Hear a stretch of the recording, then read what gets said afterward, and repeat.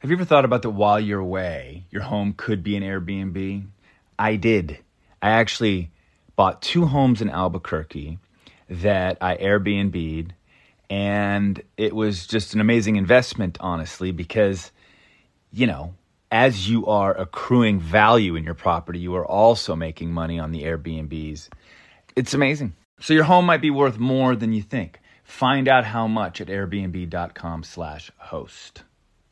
21 Seeds Infused Tequila is a must-have. It's an award-winning tequila. It's infused with real juice, with real fruit, which means the flavors are built in. It's real. So you need like 2 or 3 ingredients to make your perfect cocktail. Hey, you know how I'm always trying to keep my house parties exciting? New cocktails. Do you? Yeah. I feel like here's someone's going to flip the script. Okay. All right. 21 Seeds Infused Tequila. Yeah. Tell me more about this, right. Oliver Hudson. Yeah, 21 Seeds is an award-winning tequila that's infused with juice from real fruits. You only need 2 to 3 ingredients to make the perfect cocktail. Wait a minute. I think I know what brand you're talking about. You know why? Yeah. Because 21 Seeds is founded by 2 sisters and their friend. It's female founded. That's right. See? See how I know? Something I can get behind. I know. Well, there's a good story behind that for sure. Listen, if you love tequila, you have to try 21 Seeds Infused Tequila. Enjoy responsibly. 21 Seeds, Diageo, New York, New York. Can I rant for a sec? Please. Pay apps are way too public. What happened? Some rando hearted a payment from 5 months ago, and I realized people can see my entire history, who I'm paying, like full names. It's super weird. Yeah, it's weird. How are you paying your friends then? Apple Cash. It's all in messages. You can literally send cash like a text, and it stays between friends. Random people can't see it. Did you just pay me $1 on Apple Cash? Shh. Services are provided by Green Dot Bank. Member FDIC. Terms apply.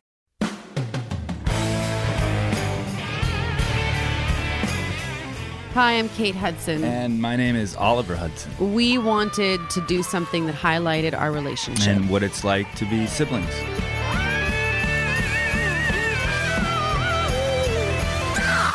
We are a sibling rivalry. No. Sibling rivalry. Don't do that with your mouth. Sibling rivalry. That's good. Hi. What's up? Ollie, you're in the car. I'm looking at you on FaceTime, and you're sitting in the car in Aspen. You're still I'm rolling. Colorado. I did Pilates. I've been doing Pilates. I love that Pilates there. It's the best. And you know what we did is we set up the maze in the haunted house. We went and rented like a full-on all of these black curtains and rods, and inside of the house that I'm redoing, we completely mazed out the house. Oh, wow. It's awesome. And now we have to just we have to figure it out. Yeah, I mean, make it happen. Jump scares, and where are the jump scares for the kids, and kind of put stuff and get, we got a black light coming. We got a smoke machine. We got a strobe in an area. We should hire some out of work actors. That's us. Well, me. Yeah, that's our whole family. Actually, so no, basically, we're all. You're going to work. You're going to work. I'm going to work in December. Wyatt's working. Meredith's working. Pa and Ma. We can hire them. I feel like mom should be the person who opens the door for the kids. Mm-hmm. That's good. Welcome. Hello.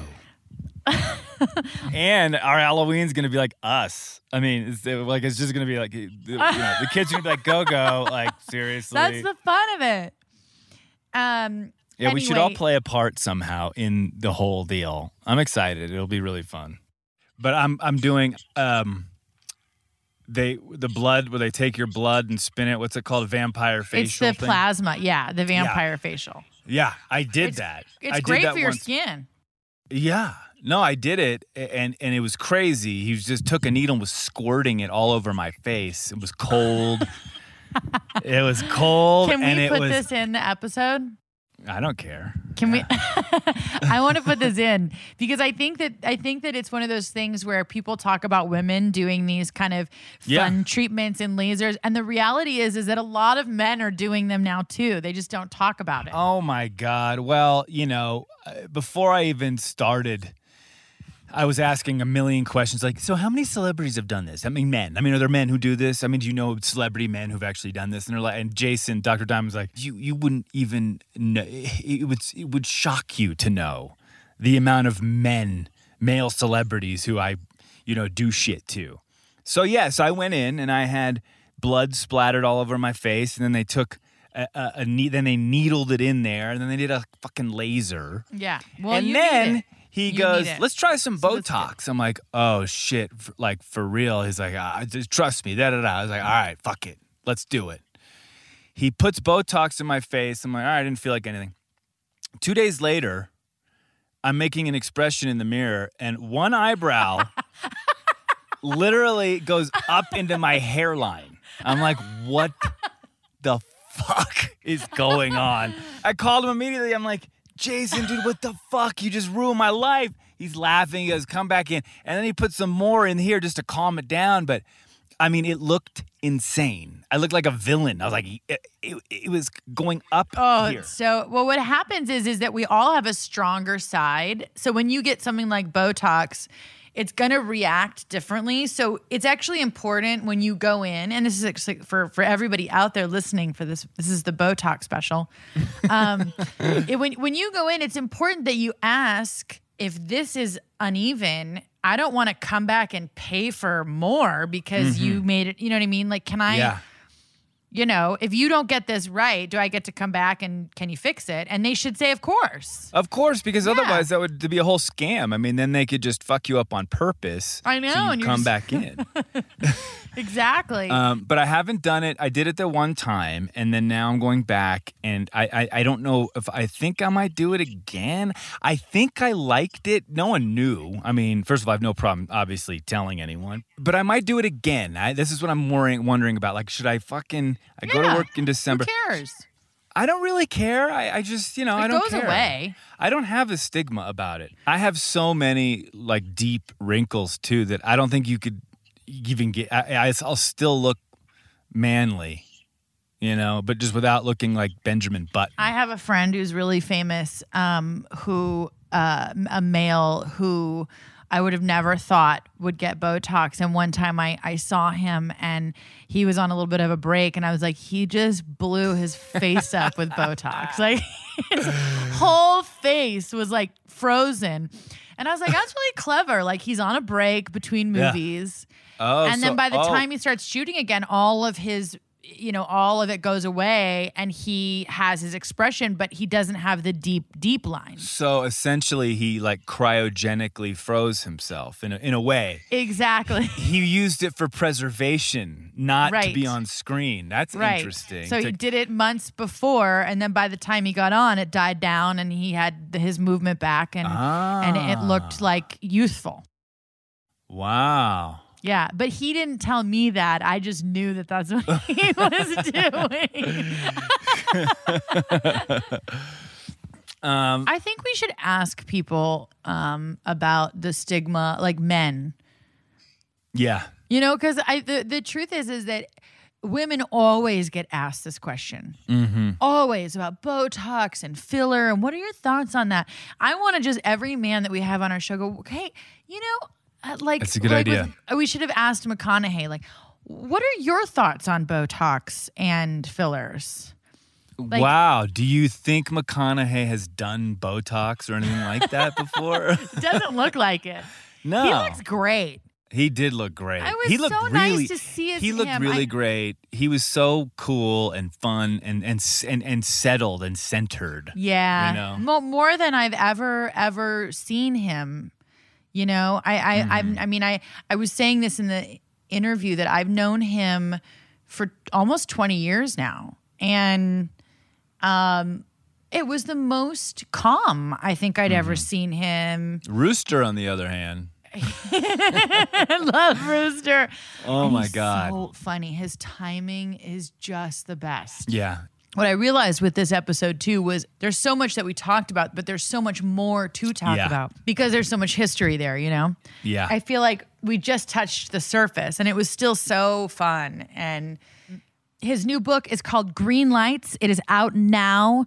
And he's really, really open about his life and how he grew up. I mean, he really puts it out there. Mm-hmm. You get a much bigger understanding of who Matthew McConaughey is. And why it really he explains is who he everything. Is. Yeah, exactly. Totally. That's what I was about to say. It explains everything. And I love the philosophy and the concept behind green lights. Mm-hmm. You know what I mean? That idea that there are no reds or yellows, essentially. Everything turns green, you know? I think it's such a great way to look at things. Yeah, Matthew kind of comes out with these gems. You know, it's like never underestimate what he's actually trying to say. It was also so nice and so great to see how proud Rooster is and was of his brother. I mean, he was almost emotional at one point, you know? I mean, even about the book. He's like, yeah, he loves his bro. And I have to say, there are some absolute gems in this book. You will love it. It's so Matthew. I can say that from working with him for over the years and knowing him as well as I do, that you are getting a real, true, honest and Matthew not to give it away too, but he goes into how this book was conceived, what he did to go write it, the time that he had to take off, and it's pretty interesting. So here is Matthew and Rooster McConaughey. All right. I feel like his is way better. Well, it's his. It has to be.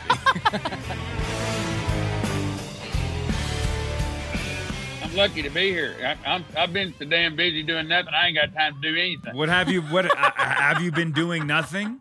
But you never, Kate and Oliver. He's kind of full of shit because this man never sits down. You're always piddling doing something. You're the busiest guy I know. Or I'll never see unless you're sitting down with Miller to watch a Western at 7:00 on a Sunday morning. You never sit down. No, and he still wakes up at 4 a.m. I feel like you guys might get that hustle from Mama McConaughey.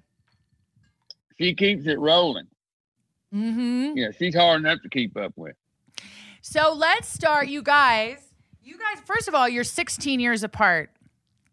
That's a huge age difference. Rooster, where were you born? In Houston. And Matthew, you were born in Valdy.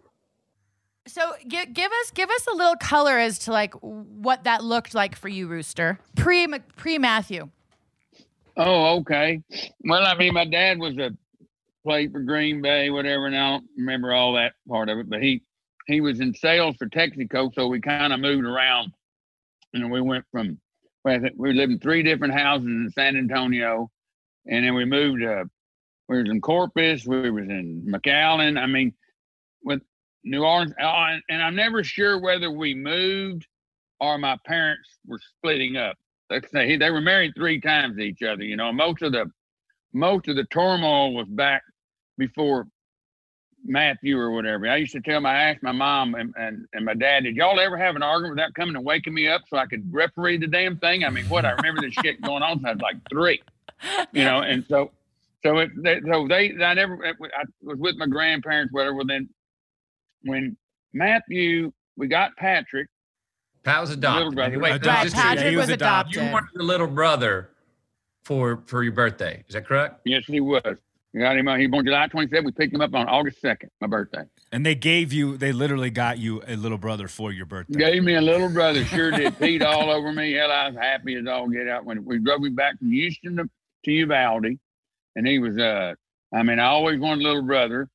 And sure enough, because my dad supposedly couldn't have any more. You know, he was supposed to be shooting blanks or whatever. Mm-hmm. Well, then, 15 and a half years later, whatever it is. One sperm. Whoa. One sperm made it through. Just something happened. It was the right night. 16 years of blanks in his balls. Yeah.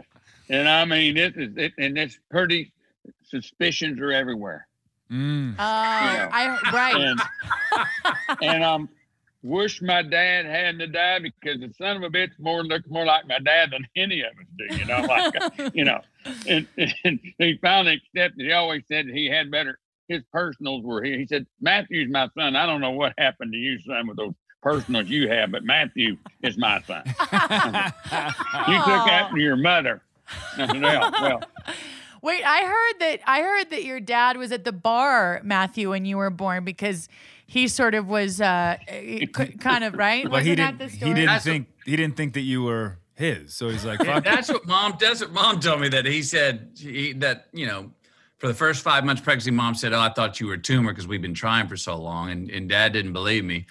And then all of a sudden, I had to go down to have the baby, called Jim, and he said, "No, I'm not coming down there."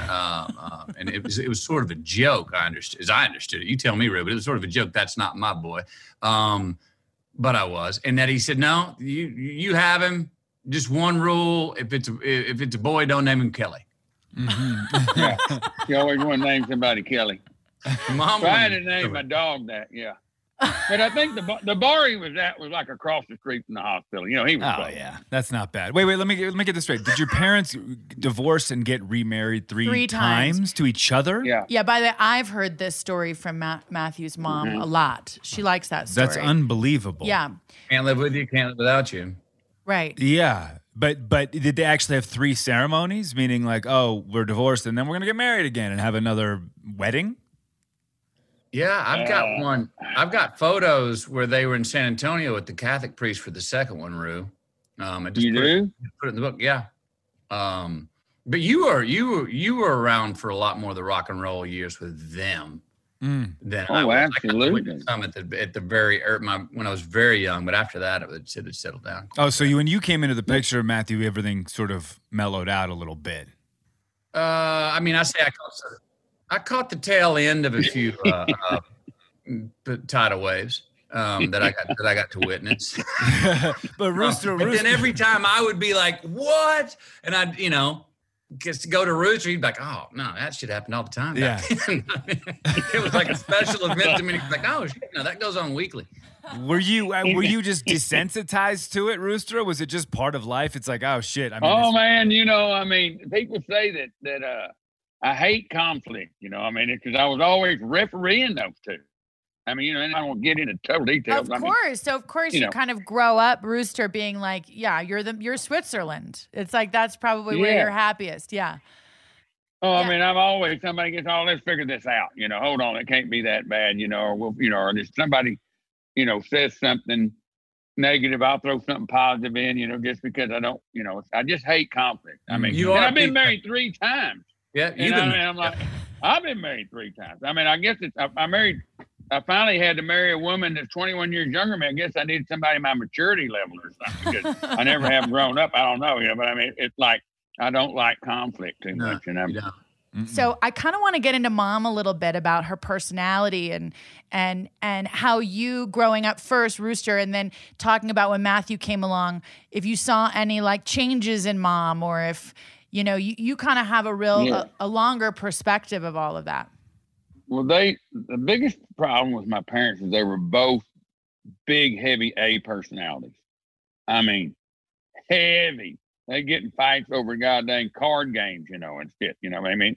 But when Matthew was born, Mother said, we're not going to raise him hard, like, try not to raise him hard like you raise these boys. And he said, well, what she said, I want him to be able to verbalize better. I want to, and my dad goes, well, God dang, man, hell, whatever you want to do, and so Mother with Matthew was more, he got to be a little more verbal. Am I right, Matthew? Absolutely. Yeah. He got to ask why, if you said, go do this, he got to say, well, why? Yeah, man, well, if you just went the whoa, and you went up and you got tumbled over, and you're like, that was backhand. Just interrupt here, Rue. And you're doing it naturally, and I do it naturally. And Kate and Oliver, this happens every time I'm asked about our family and the love story that we grew up with, that how much I love Mom and Dad, and how much the brothers, we all love each other, and how tight of a family we are. When I tell the love stories, I always do exactly what Rooster does. I tell the stories when we were disciplined.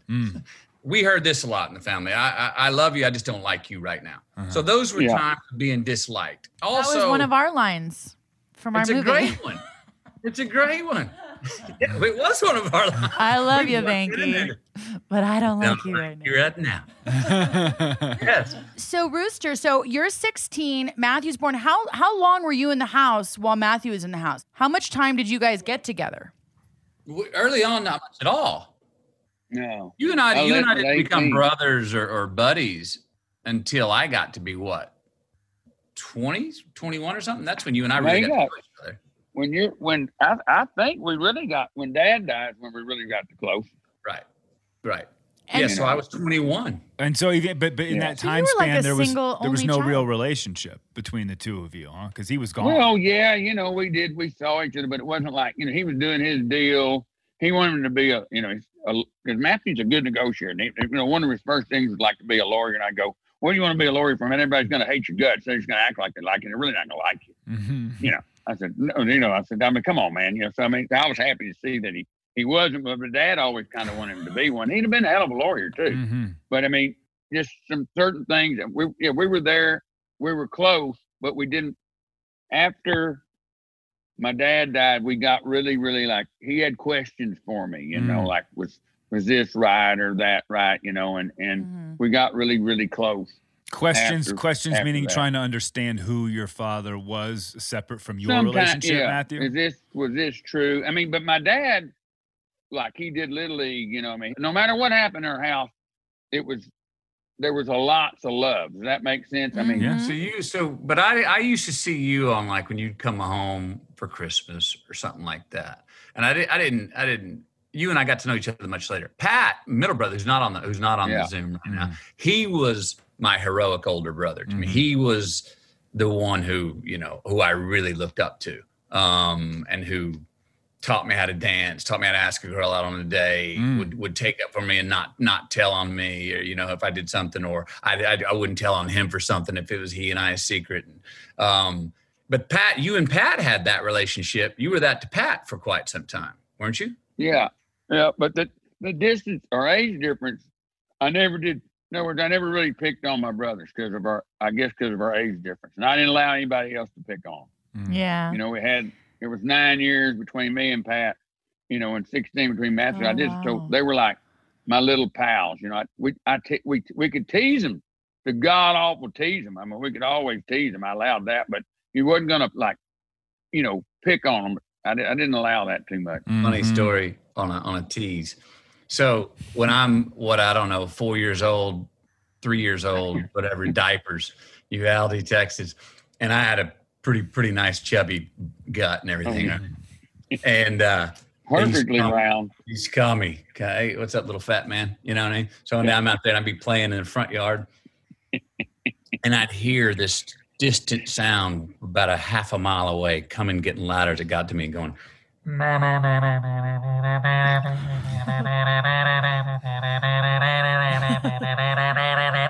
I'd look up and it was Rooster in the station wagon. Plowman. And they'd be driving down the street. They knew I was in their front yard, and they'd all be in the car going, no, no, no, no, no, no, no, until they got right in front. It'd be really loud to me, no, no, no, no, no, no, no, no, no, and all in unison, they go, fat man! And I'm like, oh, knocking everything out of the street. Dude, you stop. I am not fat. I am not fat. Instead of saying Batman, we go Fat Man, and he'd run to the backyard. And by the time we could circle back again, the little bastard would be right out there in them little trainer panties, standing right there with nothing but them underwear on, and waiting on us to do it again. He's loving every goddamn minute. Oh my God. I love that story so much. So Pat was really there during the formative years. Rooster, where did you go?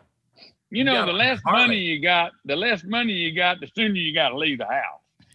So I left pretty early and went. And I got married when I was like 20. Mm-hmm. But were you in the same town?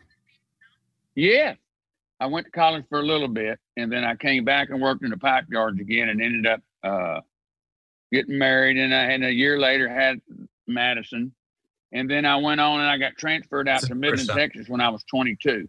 So they were still there in Uvalde. And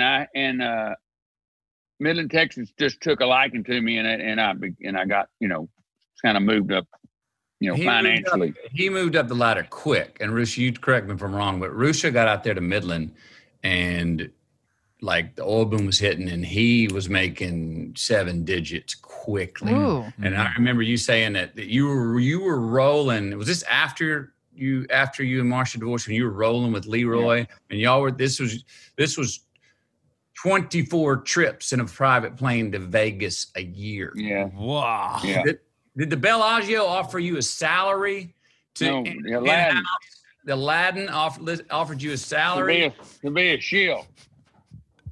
Just to play craps there. They were going to give him a penthouse at the top and a salary if he would just play craps, because he drew that many people to the crap. Yeah. The people would sit there and they wouldn't leave. They wouldn't leave the blackjack table or the crap table because they were having too much fun. Oh, that's great. And is this how you lost your first million? I actually lost the whole in 1983 or 4. The whole industry went bankrupt. Okay, and I lost it all.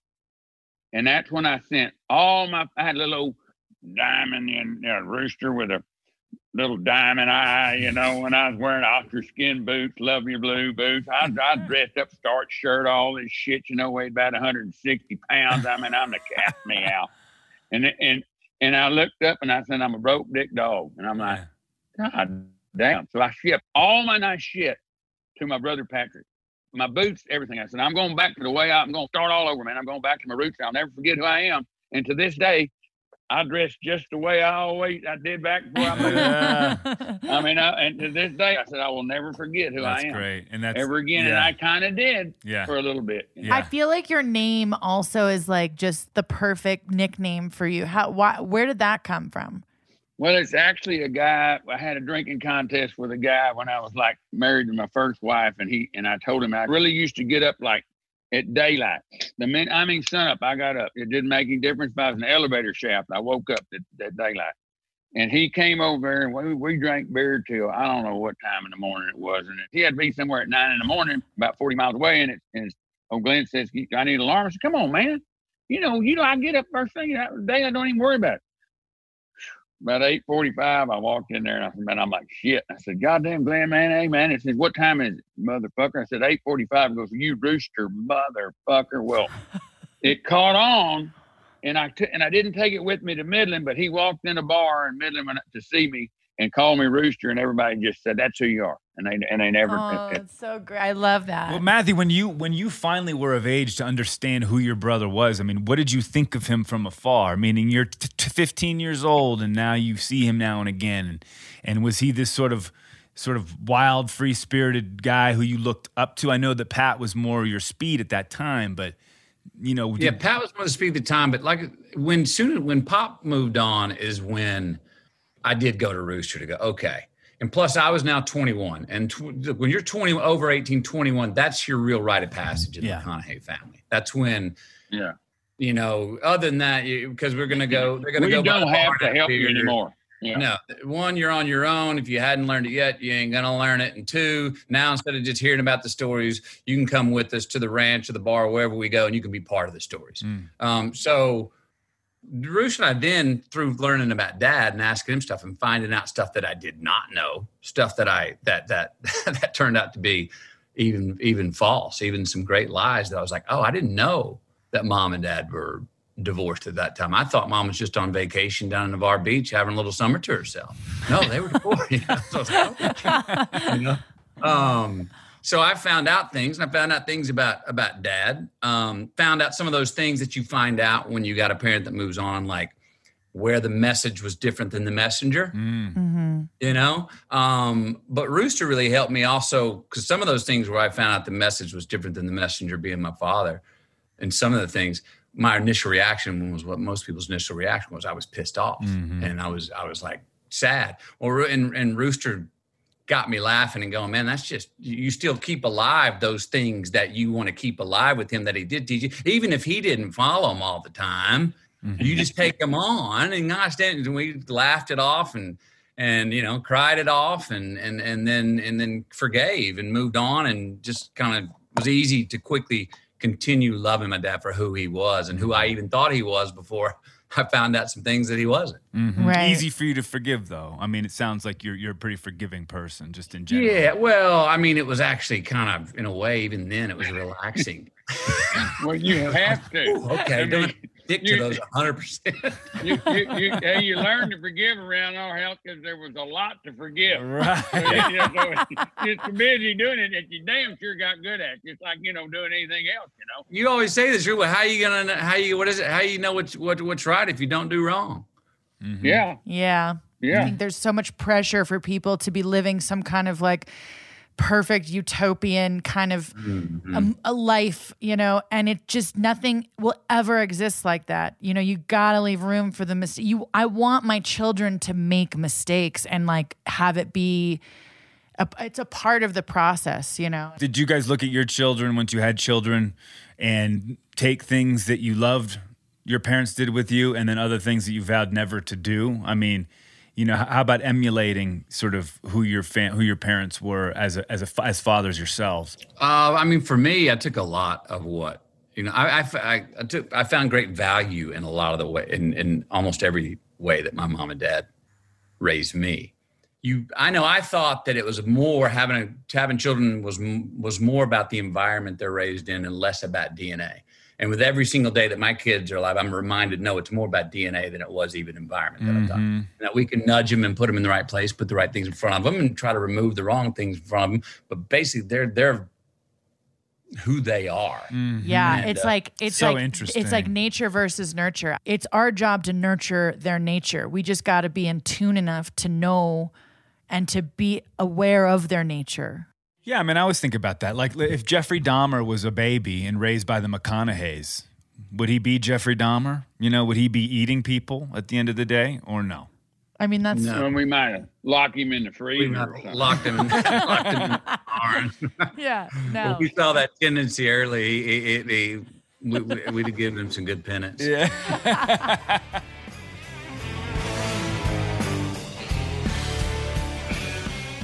I love DoorDash. DoorDash makes ordering easy. The thing is that we are still pretty closed down here in Los Angeles. So DoorDash is a savior. Mm-hmm. You want Chinese, they want pizza, someone wants froyo. You can do it all. We can order out everything for everyone. Exactly. We can literally say, and by the way, we did that the other night because you know how Bing is. I mean, he doesn't I know. anything that anyone eats. That's ever. my picky boy. With Bing, you gotta order like 6 different DoorDashes just for him so you can put the meal together. So true. We're still living in the time of COVID, obviously. Our local restaurants still need our support. That's what's also great about this. We're continuing to support our restaurants safely. There are thousands of restaurants that are still open for delivery on DoorDash that need your support. They need your patronage now than ever. So you're doing a double service here. You're getting the food that you want, and then you're also helping keep these restaurants afloat. They have 300,000 partners in the U.S., Puerto Rico, Canada, and Australia. And then also they are contactless. So what that means is they basically are doing everything they can to keep everyone's communities safe in the way that they operate. Yes, and before I do the call to action, there are a few things that are happening in this time of COVID that I would like to keep, and one of them I think is this contactless delivery. I love it. I love the idea that all of a sudden your phone buzzes and there's just food outside your door. You know what I mean? Yeah, you're like, hey, you can leave it on the grass. Yeah, just leave it on the grass. You're like, great, see you later. Yeah, it's perfect. So right now our listeners can get $5 off and 0 delivery fees on their first order of $15 or more when you download the DoorDash app and enter code SIBLING. That's $5 off and 0 delivery fees on your first order when you download the DoorDash app in the App Store and enter code SIBLING. Don't forget, that's code SIBLING for $5 off your first order with DoorDash.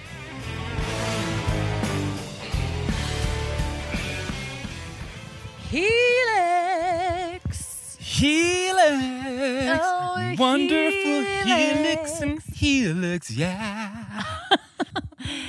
Oliver, give us your introduction with a personalized story of your connection to Helix. Here's my introduction to Helix. I went on the website. I took the quiz.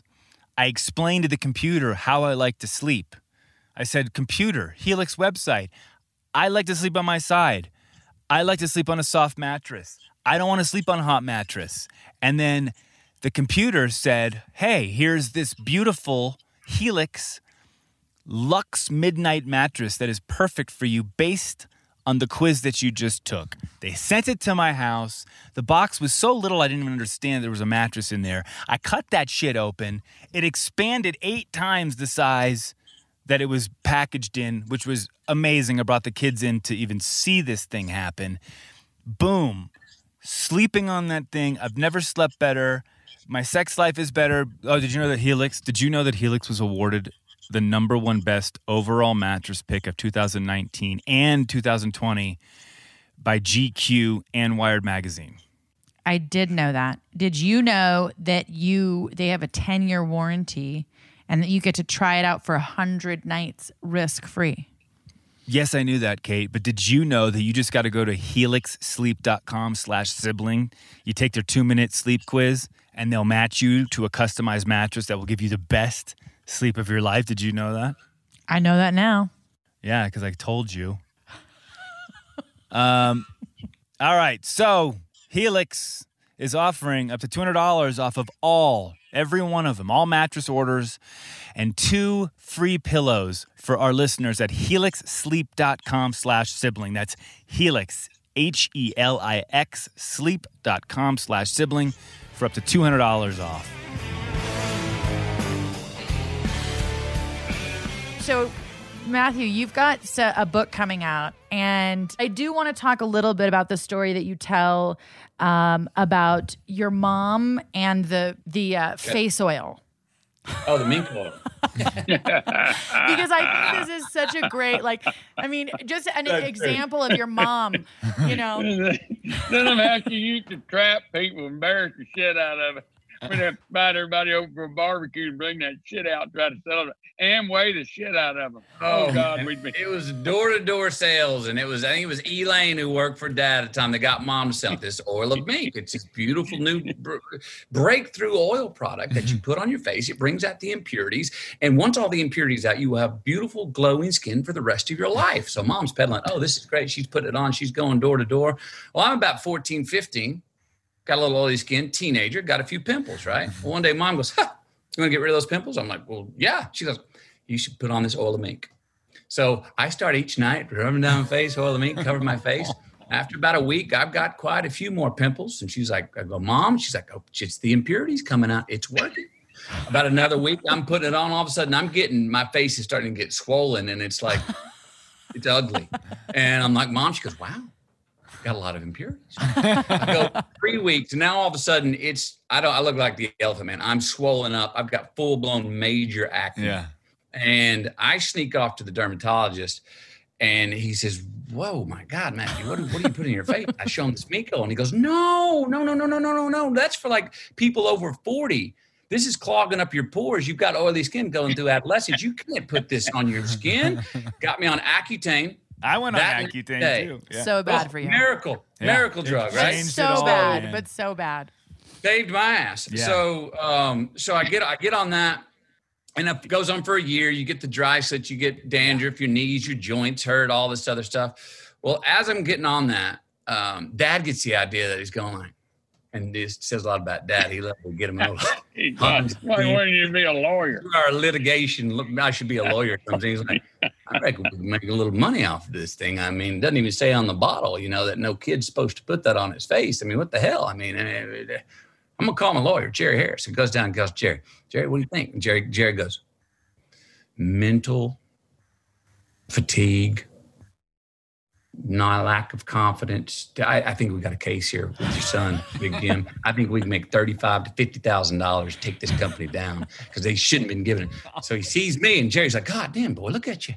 You're all swell up. You don't even look like yourself. My God. He goes, did you have mental anguish from this experience with this Miko? Yes, sir. And he goes, well, like what? Did you lose confidence? And I'm like, look at my dad, and Dad's going, and I'm like, yeah, I lost confidence. So he's like, did it harm? Were you doing as well with the girls? And I look at Dad, and Dad's like going, and I'm like, no, I was doing horrible with the girls. It was a dry, man. It was horrible. And I lost confidence. Blah, blah, blah. And he goes, we got it. 35, 50,000. We walked that line, and in the prosecution, we got this money. So boom, here we go. Now, as you know, depositions and court cases go on a while. Let me interrupt you. It was more. He was going to sue for a lot more. Remember, he had to settle for some because of what happened here. You're going to tell why.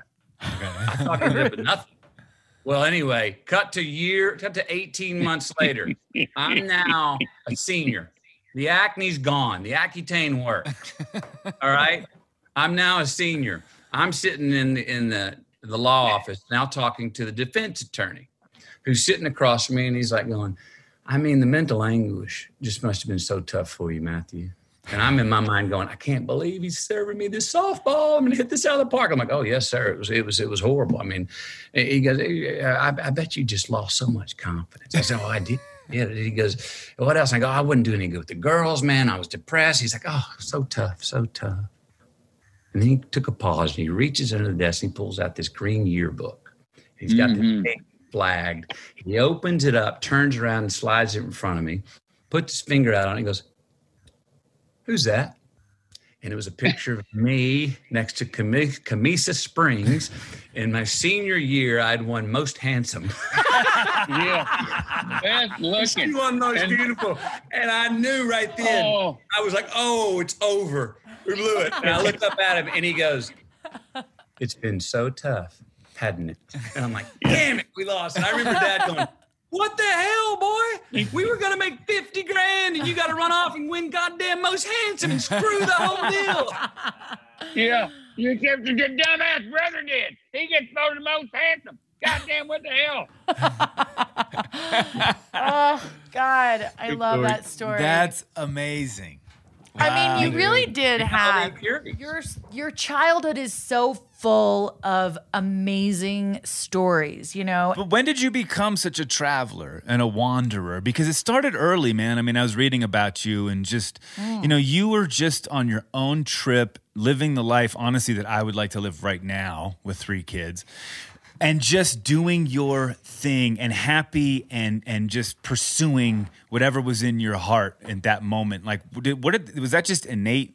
Was there any running away at all from a psychological standpoint? Or was this just, I need to be out? I don't know. I mean, it started with 2 weeks out of a week, right after I finished high school.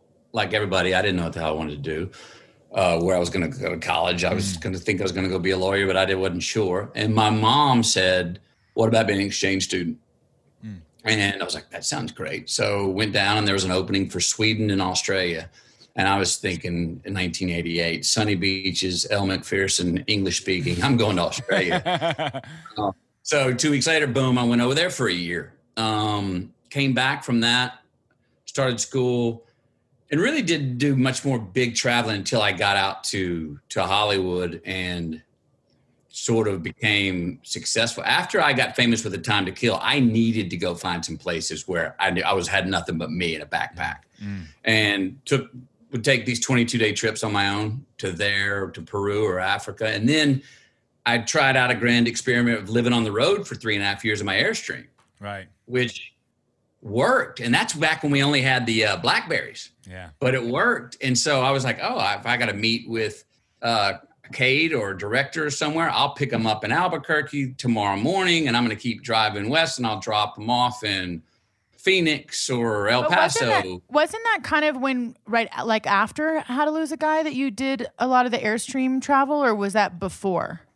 A lot of it was before. What was How to Lose a Guy? 99, 97? No, 2001. It was a lot of it was before, and there was still some of it after. Yeah. Okay, yeah, because I remember you checking out and going Airstreaming after that. Yeah, I mean, and you know, now we got kids, and all of you got 3 kids. Those days of throwing that backpack on and saying, see you later, heading out tomorrow morning. Not up in the rearview mirror. Till we start taking with us. I just bought a trailer because the kids love it. We went on a 2-week adventure this summer, and I rented one, and then I bought one. I wanted to buy an Airstream, but I was going to go cheaper just to make sure I liked it and then build one out, that I really love. And I just love that feeling, that freedom of just being with your family in the middle of fucking nowhere and living. That's where you freaked out. You freaked out on your 44 on your birthday, wasn't it?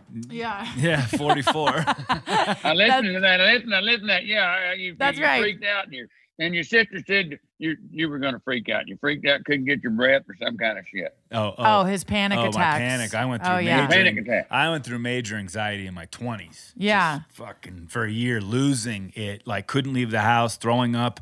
I was trying to be an actor at the time. I was 24 years old, still trying to audition. And I got I called back. I had to go to New York and read with Laura Linney. And I remember I had to get on this plane. I was throwing up the whole plane ride. I land. I go to sleep. I'm throwing up on Fifth Avenue. I mean, it's not funny, but it's hilarious. I was a fucking mess.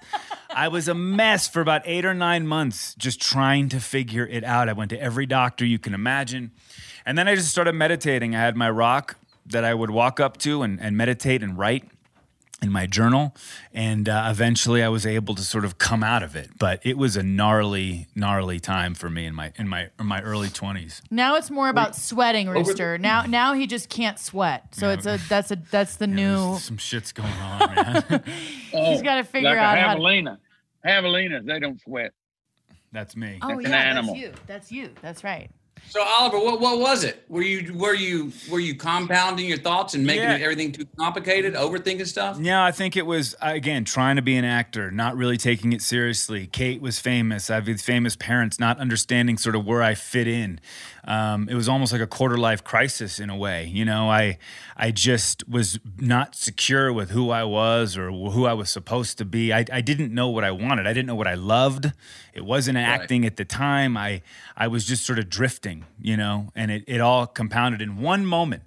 I was walking into Crazy Girls, and my friend was walking ahead of me, and I took a step, and it was as if my heart exploded. I thought I was having a heart attack, and I went down to a knee and almost reached for him. His name was John. I was like, John, and he didn't hear me. And I was like, I'm going to fucking die in Hollywood in front of Crazy Girls right now. This is going to be horrible for my entire family. I gathered myself, got my breath back. I went in, had a vodka, and I was like, I got to settle down, and then eventually had to leave. And that moment was the mark of about eight to 9 months of just hell. And I got, I was in therapy trying to figure it out, medical first, and then realizing that this has nothing to do with my physical body. It was all about my emotional state. And I wouldn't trade it for the world. I learned a lot about myself in those 8, 9, 10 months. And it's still the foundation of sort of how I think today. I'm able to sort of draw back on what that felt like and why I felt that way. But unconscious. It was totally unconscious. I thought life was fucking great. Right. Turns out it wasn't. But it's interesting because Matthew, you're sort of this came up for you because you're talking about how Matthew was a wanderer and traveled so much and just would like he's saying, put his backpack on and check out for 22 days and just completely independent. Mm-hmm. Whereas what you're relating to, it's like now in your life, you're like, oh my God, what I would give to put on a backpack alone and go do that. Whereas before, really, you couldn't leave the Palisades. No, I was living at home. You had such a hard time. Here's my thing is that I was too comfortable. I had left college after 2 years. I was a PA for a while. I took a film class. Wasn't making any real money. I was trying to be an actor because my whole family did it. Got into class. I liked it, but it was still unsure of who I was, and I was too complacent. I was drinking, a ton, not studying for any audition. And eventually what I did was I moved out of the house with not a lot of money, but trying to put some sort of pressure on myself to perform. And it worked. I mean, I after 2 months of being out of my house, I got my first TV gig and that was that. It's a common thing that's come up in every story we've told, and not condoning any one way of any of them, but every story here is shining a light on the value of resistance and having to overcome something. And, you know, we sometimes have to put ourselves in that forced winter like you did. You got to move out, man. I got to get hungry. I know when I was in Australia, I became celibate. I was a vegetarian. I was running 6 miles a day just because I needed to create daily disciplines just so I could keep my damn sanity. You know what I mean? And without them, you know, enough of it, if we're allowed to eat cake for every meal, it's great until a few months go by and our teeth fall out. You know what I mean? It's like need persistence to overcome. It's true. It's so true. And I've always... Well, y'all bunch of overthinkers. Yeah. Oh, damn. The fuck? No, but Rooster... Well, I think that goddamn complicated motherfuckers, you go on with it. You're not wrong. You're not wrong. I mean, I do overthink a lot of shit. You're not wrong. I mean... Me too. That's the worst enemy you ever got. Hey, this trait of Rooster and my mother are two traits that I really don't practice as much as I wish I could, but I quite envy.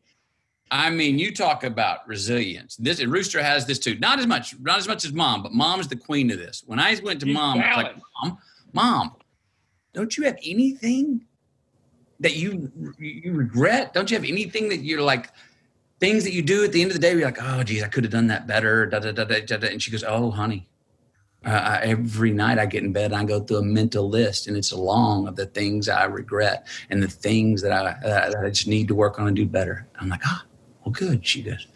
But the thing is, when I wake up in the morning, I forgot them all. You forgave herself. Nobody forgives himself quicker. You know, like, oh, okay, there's a magic trick. Just forget them. Oh my God, your mom. I feel bad longer than her. You know, I mean, I like. No, you will. You'll go on a little. I'll call up and say, hey, man, whatever, you know, shit that I get out of line or something, you know, and yeah, longer than her. But I like to bring it to a head. In other words, the worst thing you can wake up with, Matthew, you and I live by this, is a guilty conscience. The worst thing you can wake up, just horrible. That's the biggest burden I ever have, is waking up with a guilty conscience. It just tears us up. Right, but then what do you do, Ruth? You just say fuck it. You just push it away, or do you deal with why you're guilty? No, Rooster doesn't. Rooster, you don't push it away. You go through it. Mom will deny it ever happened. Right. And just, it's a brand new day and it's a fresh start. Like, well, I had this theory. Yeah, I mean, she's a different animal. Yeah. Rooster, you are conscientious. You have a Jiminy Cricket on your shoulder, but you will push through, and you're courageous enough to go face exactly what it is or whoever it is right away. You can't even get to sleep that night without handling it right then. That's great. But how I'll get through it that day is I think to myself, how bad am I going to feel 2 weeks from now? It's probably not going to be near as bad 2 weeks ago. So I try to make myself think how I'm going to feel later on, you know, so many days later, and that gets you through the day. But then you hate, you want everybody else that you think, you want everybody else to think, if you thought you screwed somebody around, you kind of want them to think, them to be okay too, you know what I mean? I mean, but to get through certain things, you got to go, well, how am I going to feel 10 days from now? I'm probably going to feel near as bad as I do now. And I'll be over the fact that I said something embarrassing. Oh, yeah. I've done some embarrassing shit. Oh, yeah. I mean, look, I have lived with so much guilt in my life, but I couldn't hold on, specifically, not to get into my whole life, but with my wife at the time. She's my wife now. When we were engaged, I went through a fucked up situation. Totally faithful for 3 years, got engaged. Some psychology happened where I just spiraled. I went into a dark hole, really drinking a lot. I was out of my mind. Never got caught, but on my 30th birthday, we'll cut this. No, that's all right. I told her. I got everything. A podcast too. I'll cut. I told her Rooster's gonna get a hold of the masters and cut this. Don't worry about that. We'll edit that one. But my point is that I would take showers. I'm gonna get in trouble for just listening to this damn story. I couldn't live with the guilt anymore. I would take showers and cry in the fucking shower, and then go out and be an asshole again to the point where where I did what you did. How am I going to feel in 10 days? I'll be better. But that shit piles up, and eventually it all came to a head where I couldn't live with myself anymore and continue a life with this person and have children and all that without getting it all out because I just felt disgusting and like a horrible human being. Guilt, you either got to figure it out. Either you stay the hell with it. I'm just going to goddamn be a sorry son of a bitch. Yeah. Or else I'm going to be a good guy. Yeah. And that's part of it. Yeah. Is guilt and your conscience. And you eventually you get there. Yeah, we're all different. We're all different, too. Rooster, this is our family. So at the time that this is happening with Oliver, I had just decided to divorce my husband, who it was like devastating to my family. And then Oliver's shit goes down. I looked at Oliver and I'm like, thank you. Thank you for making this moment easier for me. He distracted him. Took the front page of the news. That's right. He's distracted. I'm off the hook. That's right. Oh, man. That's great.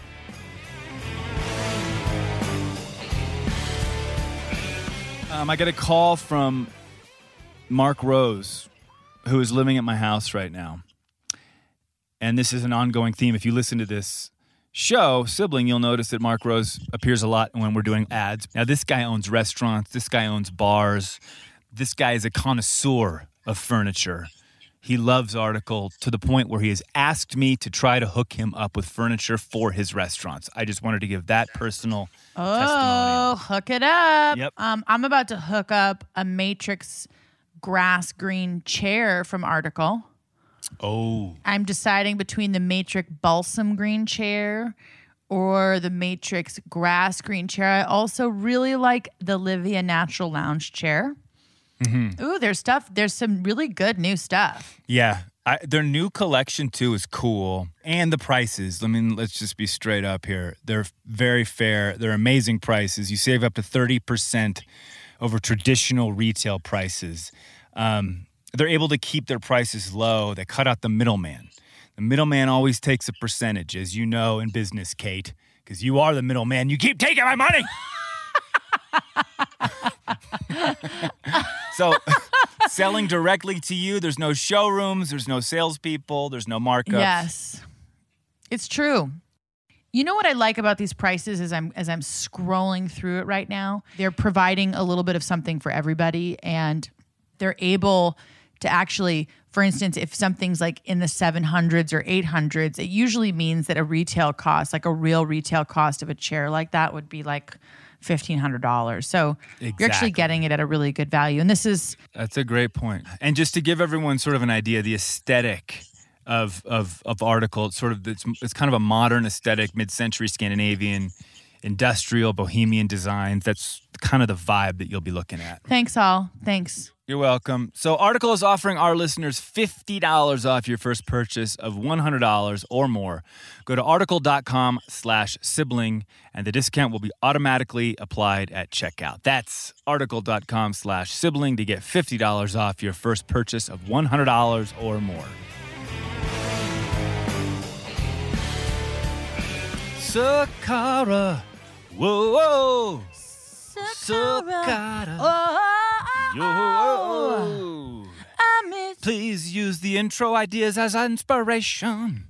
If you're looking to change your diet instead of restricting what you eat. With Sakara, you're putting the best food in your body so you can feel your best. And you can reach your health goals without sacrificing taste. I don't even know what song that turned into. I don't know. We did our own. So Sakara is a nutrition company that focuses on overall wellness, starting with what you eat. This is our longest running brand. I know, and I love them. They're organic, ready to eat meals, powerfully plant-based. Everything they do is designed to boost your energy, to make sure that you're improving your digestion, to get the skin nice and glowy. And it's the menu is creative, chef crafted. It's got breakfast, lunch, and dinners, and they change weekly. Mm-hmm. And then my favorite, always, the metabolism super powder. Do you know why? De-bloating. Because it's an all-natural remedy for bloating. That's right, Kate.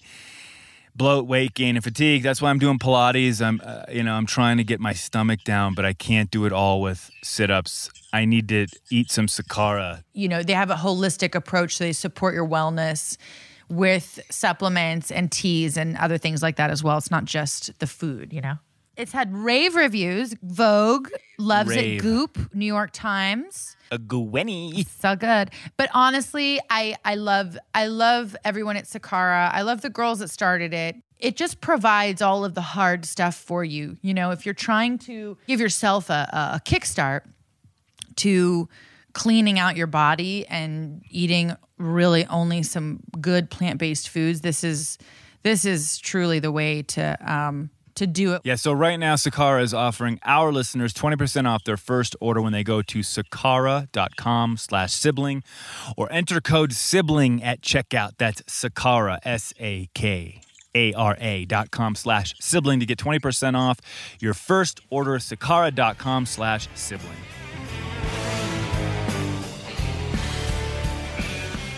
Everybody has a different journey inside of a similar situation, right? So like you're raised by the same parents and yet it just manifests itself differently. So Matthew, when did you say, I'm going to go to LA and I'm going to try this acting thing? Right. So I make a phone call to my dad between my sophomore and junior year. I was now getting to that last 2 years of college and I'm thinking I'm going to be a lawyer. And all of a sudden it starts hitting me that, I finish school here. I go to law school for another 4 years. I get out. I'm really not going to be able to put my mark in the world until I'm in my 30s. Well, I don't want to really spend my whole 20s in class. And I had been writing a lot. And I'd shared stories with a friend of mine, Rob Bendler, and he was like, hey, you know what? You're writing some good stories and stuff. And, you ever thought going into the storytelling business and the filmmaking business behind the camera? Now, I look back at my diaries like I did going through writing the book. I wouldn't admit that I wanted to be in front of the camera back then, but I did. I couldn't even dream it, though. It was still like it was an embarrassing thought, like it's too avant-garde, too European. You got to work your way up a scale on a ladder, company ladder. That's how you're a blue-collar family. The arts are not in the vernacular of something to dream to do.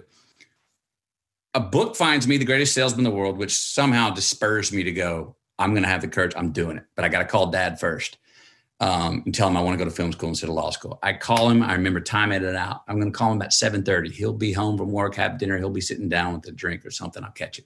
And I remember telling Dad, I said, Dad, I want to go to film school instead of law school. I caught my breath. Pause on the other end of the line. All of a sudden he goes, well, son, is that what you want to do? I said, yes, sir. Another pause on the other end of the line. 1, 2, 3, 4, 5 seconds. Then I heard some of those beautiful words I've ever heard out of my dad's mouth. He goes, well, don't half-ass it. And I was like, not only did he give me his approval, man, he just sent me a flight and said, if you're going to do it, go do it. Don't half-ass it. So that's like our dad. Love that. Enrolled in film school, went to film school. And in between junior and senior year, I was in the right bar, right time, met Don Phillips, got cast in Days Confused, 3 lines turned into 3 weeks work. People were telling me I was good at it. I was making $320 a day. I'm going, are you kidding me? Is this legal? Mm-hmm. I go back to school, graduate. I had a PA job on a Hudsucker Proxy. Oh, yeah. Oh, my God. Coen Brothers, yeah. Alma Cutruff, I believe she was a production coordinator on Days. It got me a PA job. Well, I go out to Hollywood with my loaded up U-Haul, $2,000, and that movie got pushed. So the PA job was no longer there. And I'm moving Don Phillips' couch. And I remember another great lesson. I'm telling him one night, I go, man, I need to get an agent. And if you know the legendary Don Phillips, he cast Fast Times and Dazed. And he's one of the kind of Hollywood's legendary casting directors. But he jumped down my throat and said, what you need to do is get the fuck out of here. If this town smells somebody needy, you're done. Get the fuck out of here. Go ride motor. And I called my buddies, Rory Cochran and Cole Hauser, and we went to Europe and rode motorcycles for a month. Didn't think about acting. Came back, hadn't even thought about it. One night he goes, you're ready. I go, for what? He goes, we got a meeting tomorrow morning. Went down to an agency. An agent signed me on. And then I got very fortunate. The very first audition I ever had in Hollywood was for Hank McCann. And he was casting Boys on the Side with Drew Barrymore, Whoopi Goldberg, and Mary Louise Parker. Thank you. Mary Louise Parker. And I got that. And then my second audition in Hollywood was I walked on the Warner Brothers lot into it was for Angels in the Outfield. They were looking for an outfield baseball player, all-American kid, they said. So I put on my American cap and a white T-shirt. I opened the damn door, and there on the couch is the producer. I'm backlit by the 3 p.m. sun. He goes, look at you. And I go, yes, sir. He goes, you ever played baseball? I said, 12 years. He goes, you got the part. Boom. You're going to Oakland. We're going to pay you Schedule F, $48,500 to go play baseball for 10 weeks. I'm like, what? This is the best job. I never I didn't have to do the weight tables. I didn't have to ever take that PA job. Mm-hmm. And so that's when, but I secretly, when I look back at my journals, I wanted to be in front of the camera earlier than I would admit it. And then In Time to Kill was the big one, right? I mean, that was. Let me give y'all a deal on this guy. The most fun was when we went out to his first premiere, Dazed and Confused, in Westwood. And he and I did answer and it was a cheap, it wasn't a very elaborate premiere. And I don't know, it's in some back room somewhere. I don't know where it was a little theater. Yeah. And he and I said, well, they got anything to drink? And he said, man, I don't know. So he and I run to a liquor store. I mean, we're just a couple of, man, I'm excited. I don't know shit.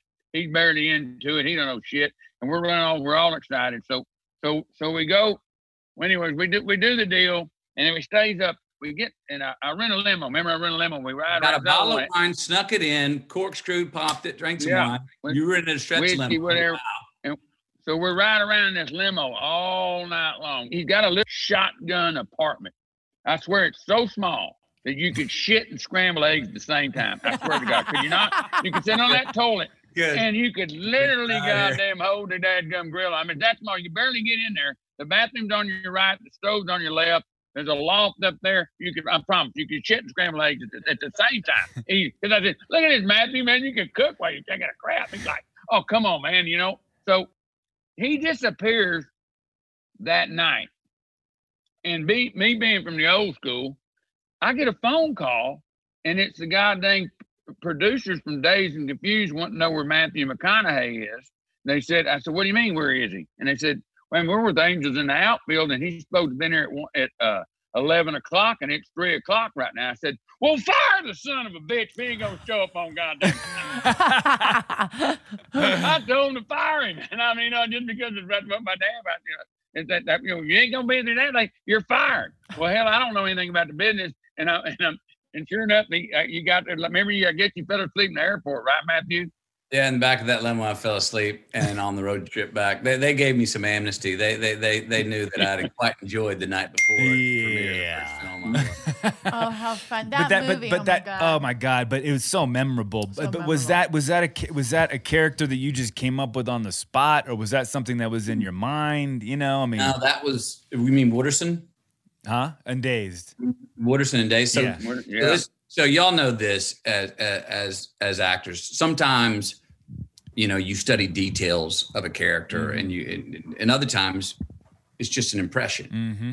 That character was based off a specific day when I was about 10 years old, Mom and I were going to pick up my brother Pat after school. His car broke down, so we were supposed to pick him up in the station wagon, and he wasn't where we were supposed to meet him. So as we're slowly driving through campus, I'm in the back seat looking out the back window, and I see this image of this guy in shadow leaning against the wall in the smoking section with one boot heel kicked up on the wall, the light shining through the bent knee, leaning back, kind of a lazy long hand.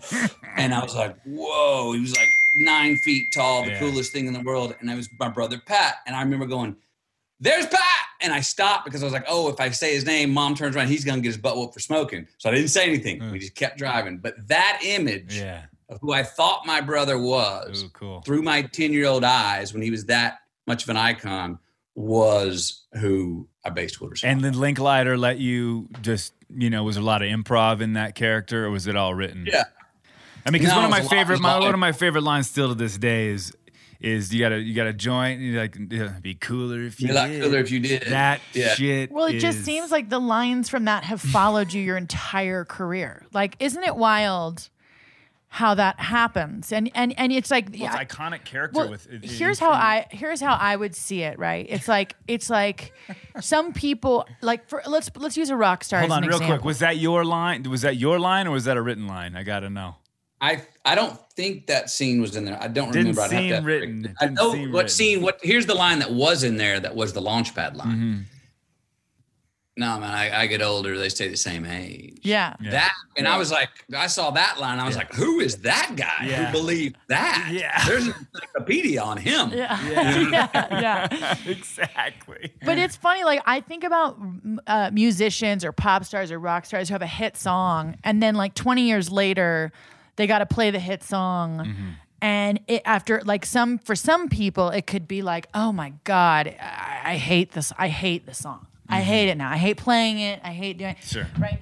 And to me, there's certain iconic moments. Like, I have it with Almost Famous, like, people yelling out, "It's all happening," or, all of that, and with Dazed and Confused, you've got All Right. Mm-hmm. You've got I Love Them Redhead. I mean, it's followed you. Yeah. But like, what's your relationship with that? Here's why I have a great relationship, especially with All Right. Those are the first 3 words I ever said on film. All right. That night when I got called to set to do a makeup wardrobe test, which y'all know are, and doesn't mean you're working. It means the director's going to come over and check out your makeup wardrobe while he's on set or she's on set, and then approve it, and you come back when you're supposed to work. That's what that night was for me. Well, Linkletter comes over, puts his hands out, starts going, "Look at you, okay, yeah, you got peach shirt, you got the peach pants, comb over, Black Panther tattoo, pipe wrench." And I got like, "This is Wooderson." I'm like, "Yeah." He goes, "Say, Wooderson's guy has probably been with the typical hot chicks in high school, the cheerleader and most popular majorette." I'm like, "Yeah." And he goes, "You think he'd be interested in the redheaded intellectual?" I'm like, "Oh yeah, man, Wooderson likes all types of chicks." And he's like, "Well, Marissa Ribisi is playing the redheaded intellectual, and she's over here in the in the drive-through with her friends in the back, and they're kind of nerdy and stuff. And I don't know, we think Wooderson might pull up and pick her up." And I went, "Give me 30 minutes." And I went on a walk, and I was like, "Who's my man? Who's my man? Who's my man?" Right? So next thing I know, I'm in the car and about to do my first scene ever in film, and there's no lines. I'm just supposed to go pick her up. And I remember going in my head silently going, "Who's my man? What am I about?" And I go, "I'm about my car." And I said, "Well, I'm in my 70 Chevelle. There's one." And then I'm like, "I'm about getting high." And I'm like, "Well, Slater's riding shotgun. He's always got a nice doobie rolled up. There's 2. And I said, "I'm about rock and roll." I said, "Well, I got Nugent Stranglehold in the 8-track right here, man. There's 3. And then I hear action. And as I hear action, I look up, and over at Marissa Ribisi, the redheaded intellectual I'm going to go pick up. And into myself, I go, "And I'm about picking up chicks." Put it in drive, pulled out, and said, "The affirmative for the 3 things I do have, going to get the 4th. All right. That's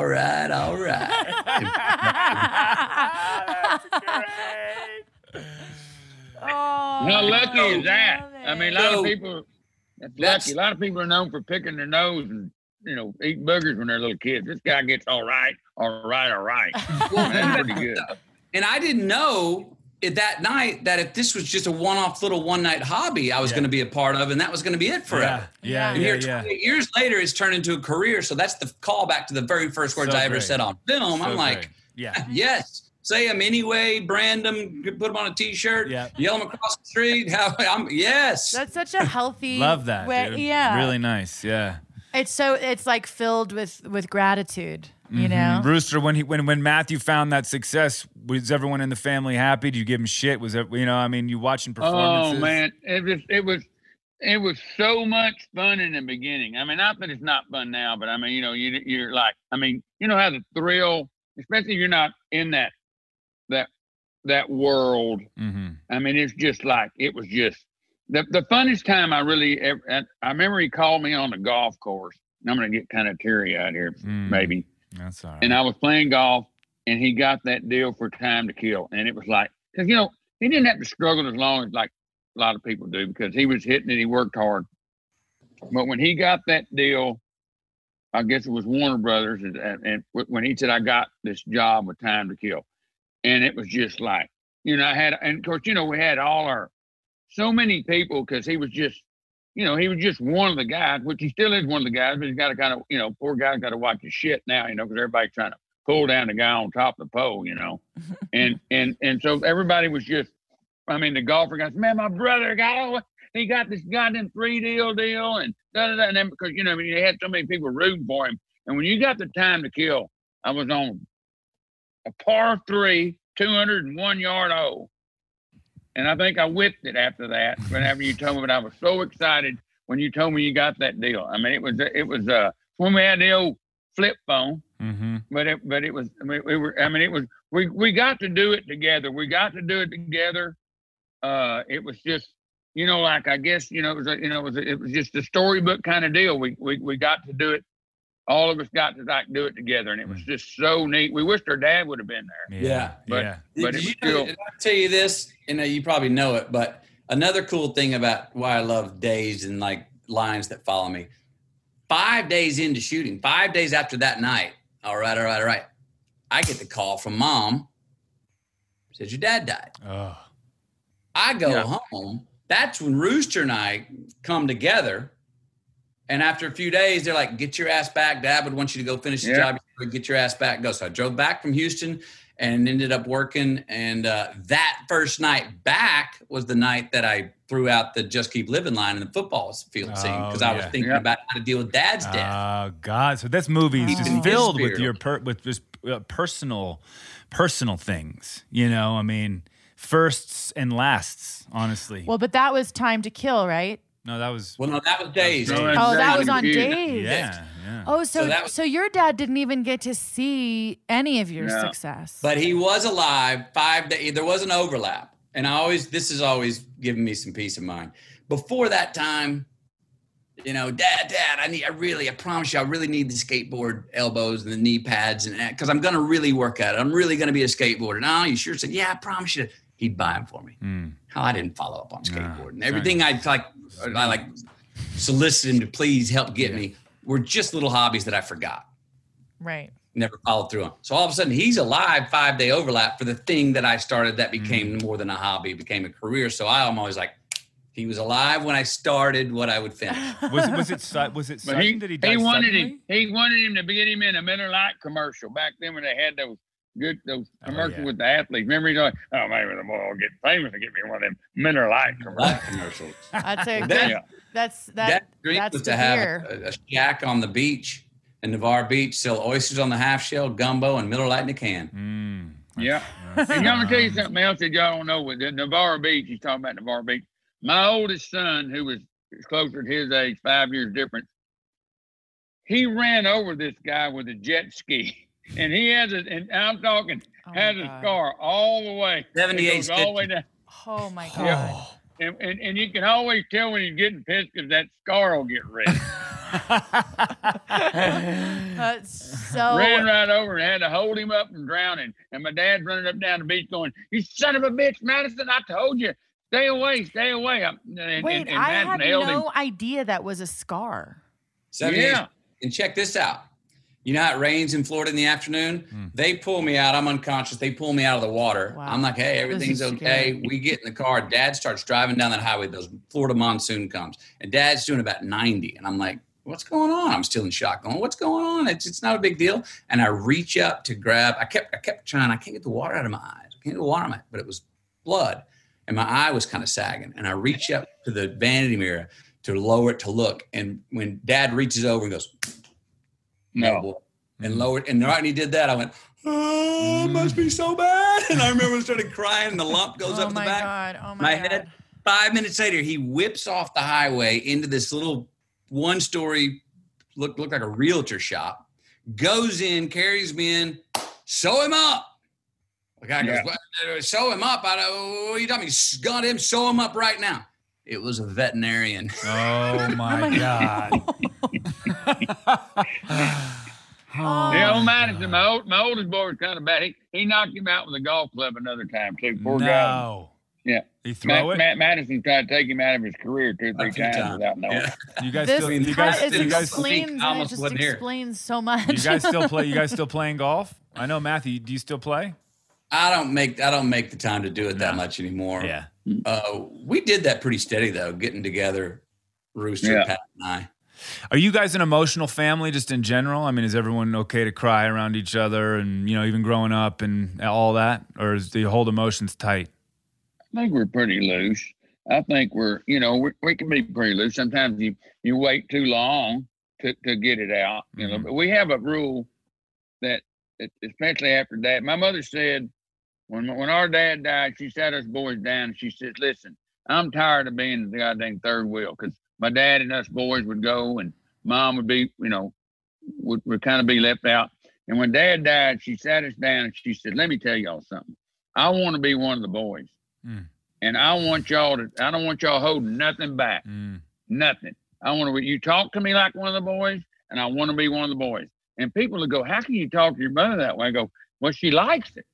I said, she doesn't want us not to do that. And we have a deal, which my wife, that she can't hardly believe it. Whatever we'll sit around and drink and carry on, and we get in some loud arguments. I mean, I'm talking about goodness that people would think you're never going to get over. Get real loud, yeah. And the next morning, whatever it is, when you're drinking, the next morning you got a clean slate. Boom, it's over. You walk in, raw. Hey man, how's it going? You don't go back on it. Nobody in our family ever held a grudge. That's the thing. You don't go like you with the Rooster thing. You don't.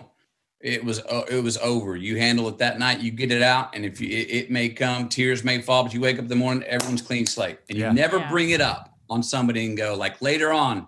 You're not allowed to go, well, remember that time you did something? That you will get a butt whooping for bringing it up on somebody. That's actually a great rule. I like that. I like that too. I like that a lot. So when you wrote Green Lights, you went out for 22 days, no electricity, correct? 52 total days. 52. The first 12.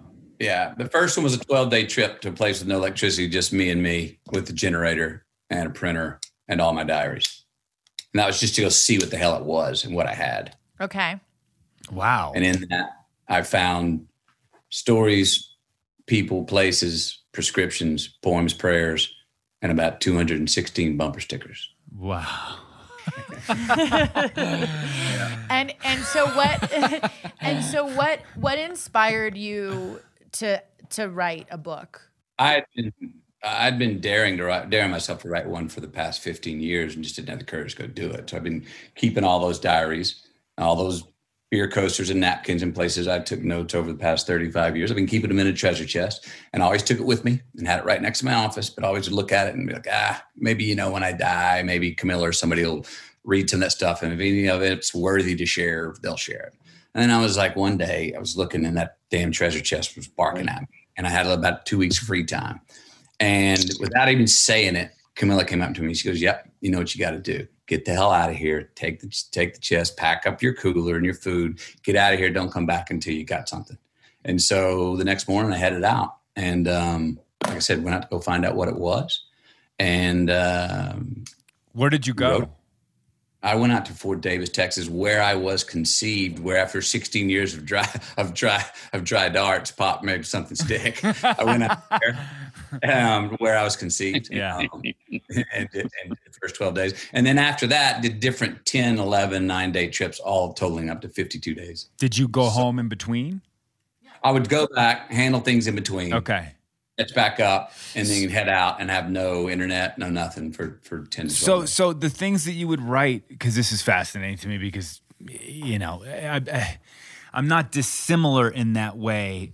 The problem is I just don't write it down. I have so many different thoughts in my mind that I wish that I had recorded somehow, right?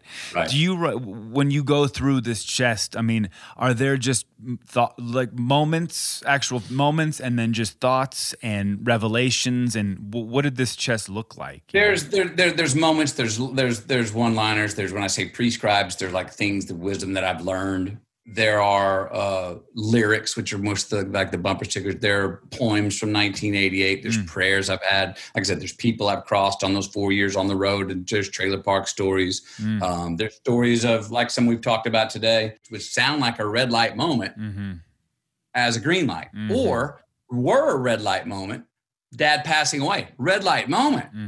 But it's very clear to me now that I probably wouldn't be sitting here if my dad didn't pass away then, because his moving on took away the crutch of me relying on things that since he was alive, his moving on, I had to man up and activate those things that he was teaching me because I didn't have that crutch of him anymore.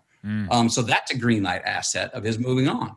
And that's the central theme, because so many places where I was like, oh, this was so hard.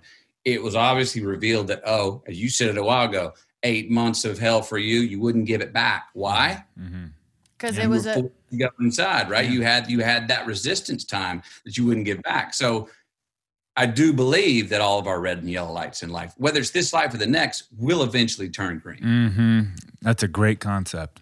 Oh, Matthew. That's a really, really great concept. It's so fun for me because like we've known each other a long time, and even though we don't spend time together, like, you know, I was 20. How old was I? 21.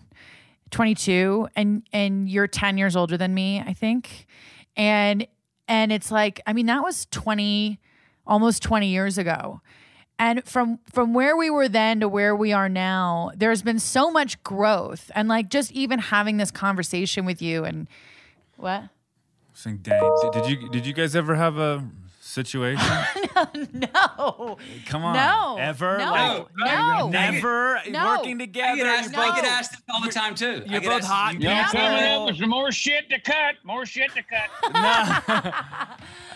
No, we never, not even close. No. Oliver, you're a pot-stirring son of a bitch. Yes, sir, I am, and I revel in that. It wasn't her fault you went through 8 years of shit. You're pot-stirring now. When we were doing How to Lose a Guy, everyone wants to know. I do. I was with Chris, right? When we were doing How to Lose a Guy, and then when we were doing Fool's Gold, he was with Camilla, and that's actually she came out. That was the first trip out, wasn't it? Never the right first time. Trip that I ever had someone with me besides my dog on a set. Oh yeah, and it was. I mean, for me, it was like, oh, Matthew has a girl here. Like it was like, this is serious. You don't see that, you know? And I remember seeing her for the first time down that little street, and she was wearing this hot little black tight dress. Do you remember that dress? I remember it. Do you remember it? Yes. And we all went out that night and we played pool and we got wasted. And this is actually really good. This is a good Matthew Well, there's story. funny stories of you guys scuba diving and the jellyfish. There's so many I've funny heard some... stories. We've got a million. And actually, it's so fun because I've been thinking about them. Like, how about when you went to Papua New Guinea?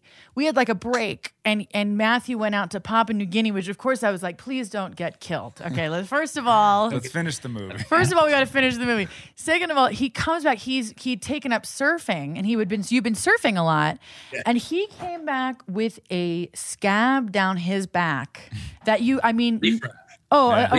But it wasn't. This wasn't a refresh. This was like a gash. It was like a gash the size of his eye, and the whole makeup department was like, well, he's got to have his shirt off like this whole movie.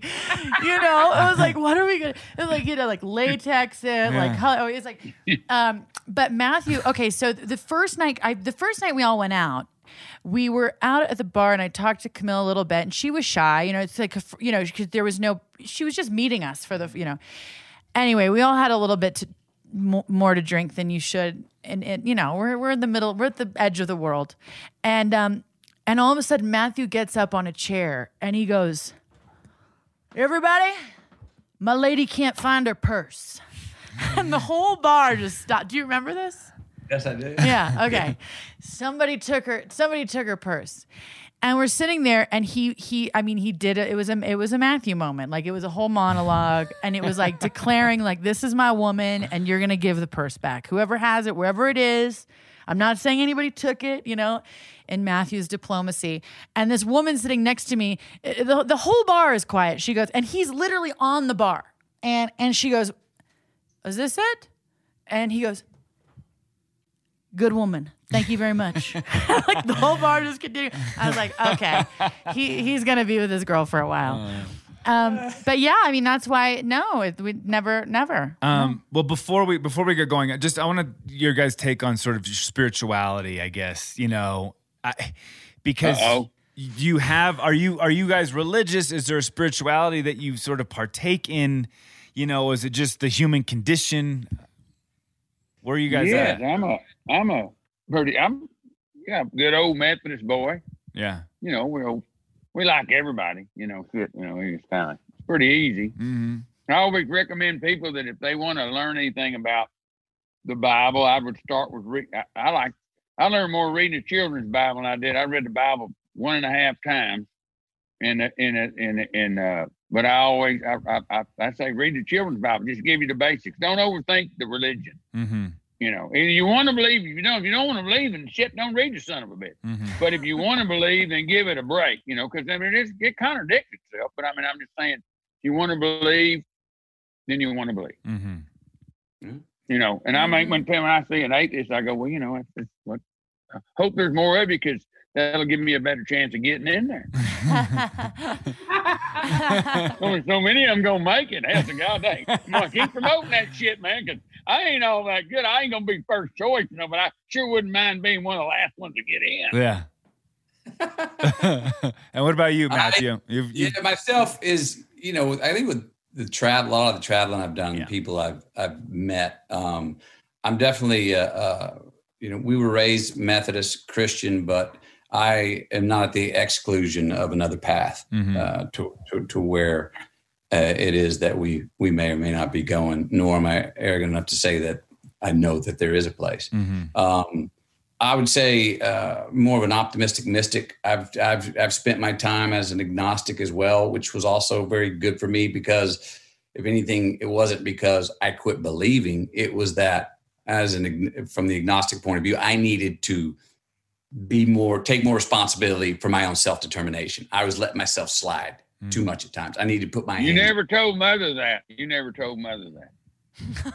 And tell Mom that? I think she knows. I mean, well, like I said, I didn't quit believing during those times, but I did take some time off to go, okay, if you don't have that crutch, or you don't have that possibility, what are you doing about it right now? Well, with your hands on the wheel, McConaughey. Mm-hmm. And to me, that pleased God that I took the time off to go, I got to put my hands on the wheel, make sure I'm being responsible for myself and not just believing in the fate of it all. Mm-hmm. Optimistic mystic is what I said. Yeah. Turned into another green light. That's right. And then before we do a quick speed round, I just want to talk about JK Living, just because you've been at this a long time and you're so passionate about it. Let's talk about the foundation a little bit and what you're sort of doing right now with it. Yep. So we have the After School Foundation in Title I high schools. These are schools that are 50% dropout rates, lower income areas. Most all the young men and women are on the food program at the school.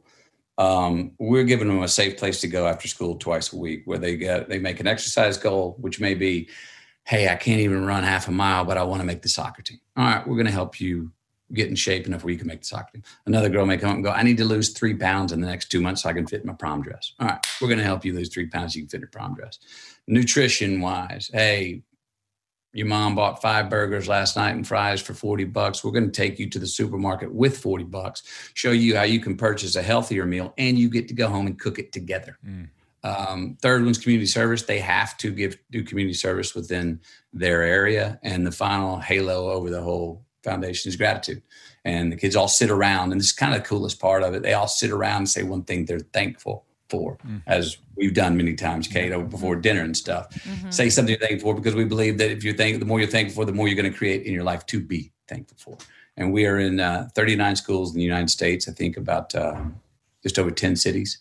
So far it's working, and we're trying to fulfill a need where we can. That's great. That's so great. And do you have a gratitude practice with you? Do you practice gratitude every day? Yeah, our family does it. We do it before meals. Yeah. Just everyone hold hands and say a thank you for something. And you know how that is. At the very least, it makes the food taste better. Yeah. Yeah, and it's fun to hear what I the kids always come take up a little with taste sometimes. to be sure I'm gonna thank first. Well, you know what else? It also, you realize that when you don't do it, because sometimes you get busy and you're like, you forget or something. The kids are always the ones that are like, we didn't do that. And you're like, Yeah. Because And you know that he's got a podcast called Hank the Cow Dog. Rooster's really likes it. It's this I love it. John Erickson, this guy in West Texas, wrote these children's books years ago.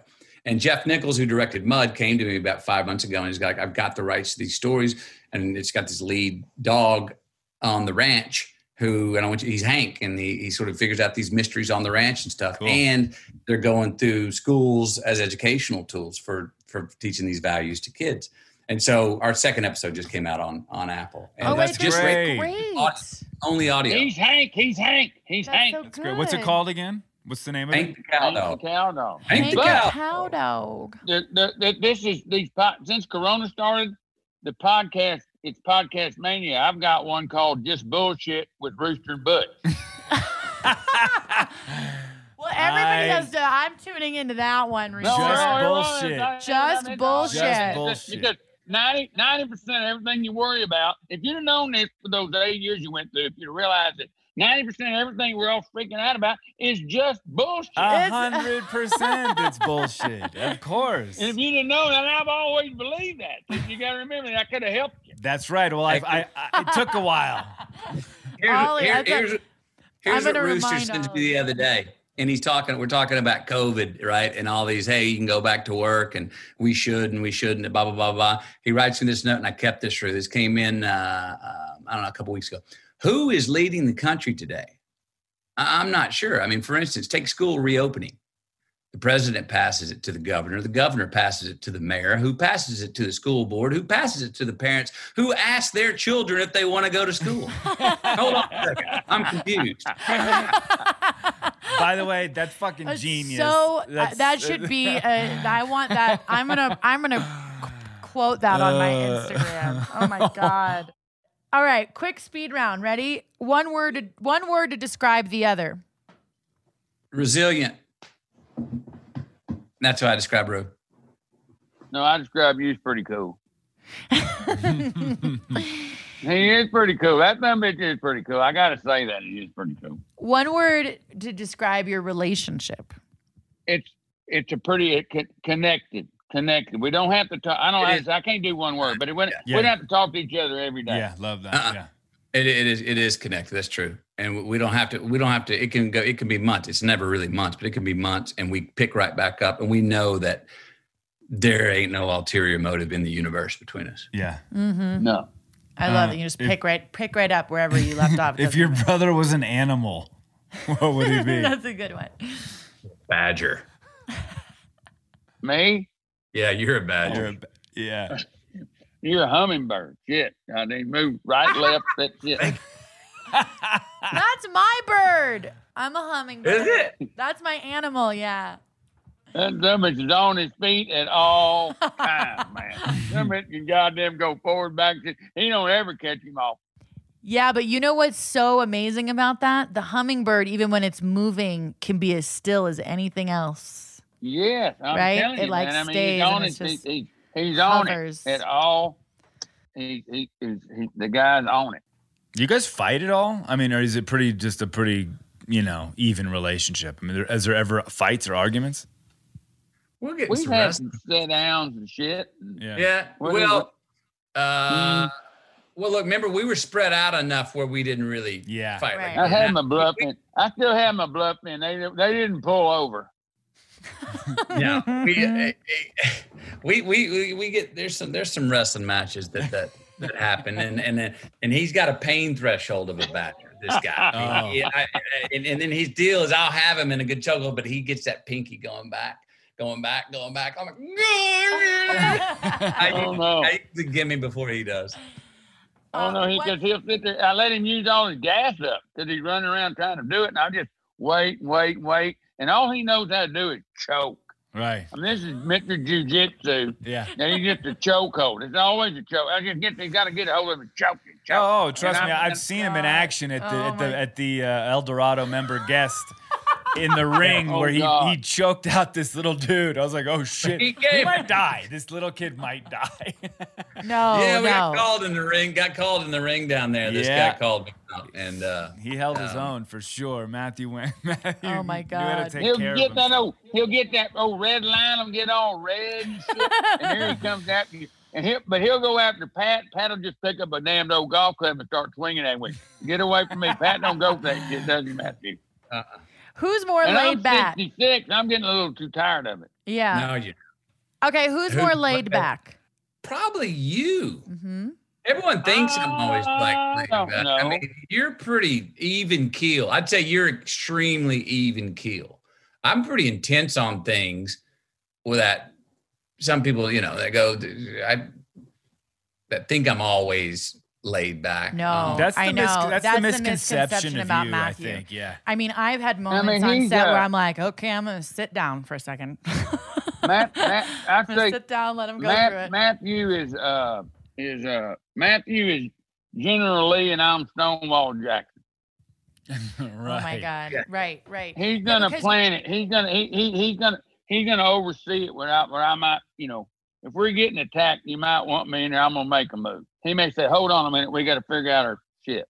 So I would assume that from what I'm hearing, that Rooster's probably a little bit more of the I would say probably more laid back. Am I? I think he's more even keel. Like he said, while I'm back trying to measure the architecture, the overall situation here, Rooster's already, got his head down the porcupine hole, trying to bite that thing and pull it out. Desensitizing, trying to defuse everything or whatever. Yeah. Would you rather live in the future or the past if you could not live in the present? I mean, where would you want to be? Would you rather be in the future? Give me some more brand new stuff. Yeah. Well, at 66, goddamn, I can knock a few years off. First celebrity crush. Mine was Lisa Bonet, Angel Heart. Oh, yeah.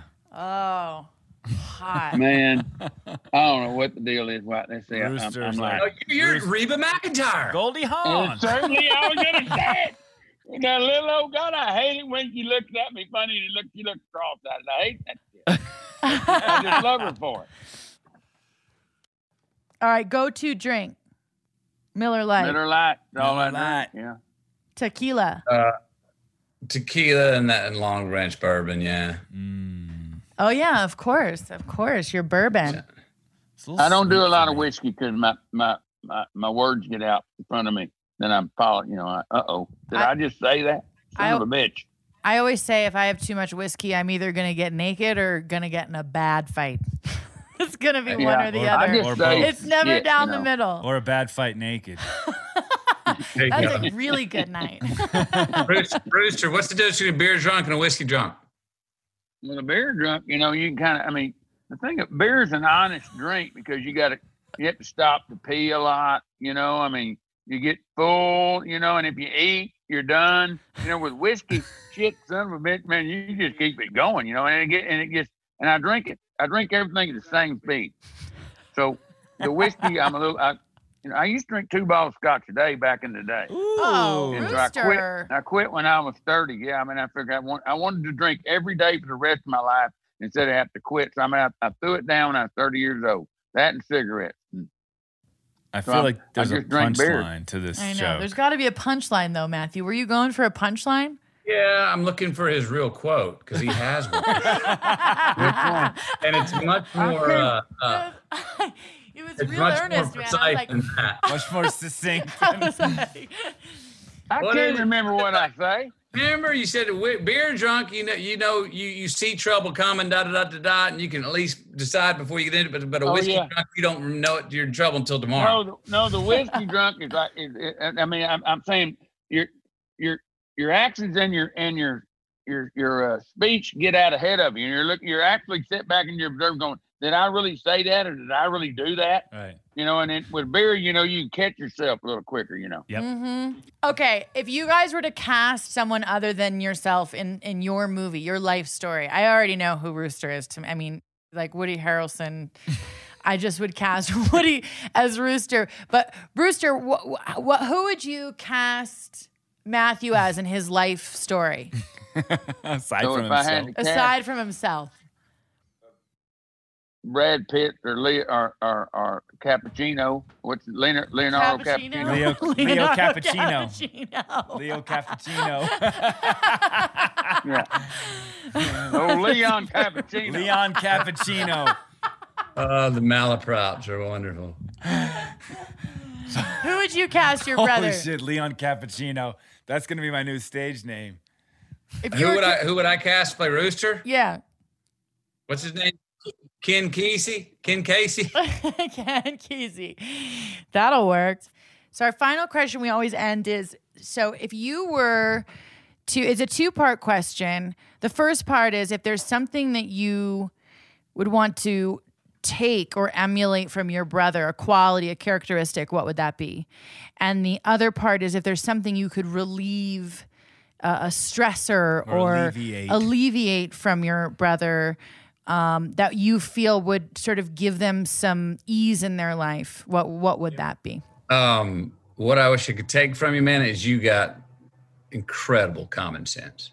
I got some, but man, you can suss up a situation and base it, that baseline, a human situation better than anybody I've ever met. I've seen you defuse things that were absolutely about to explode, and I have no idea how you wrangled the entire situation and made sense of it to everybody.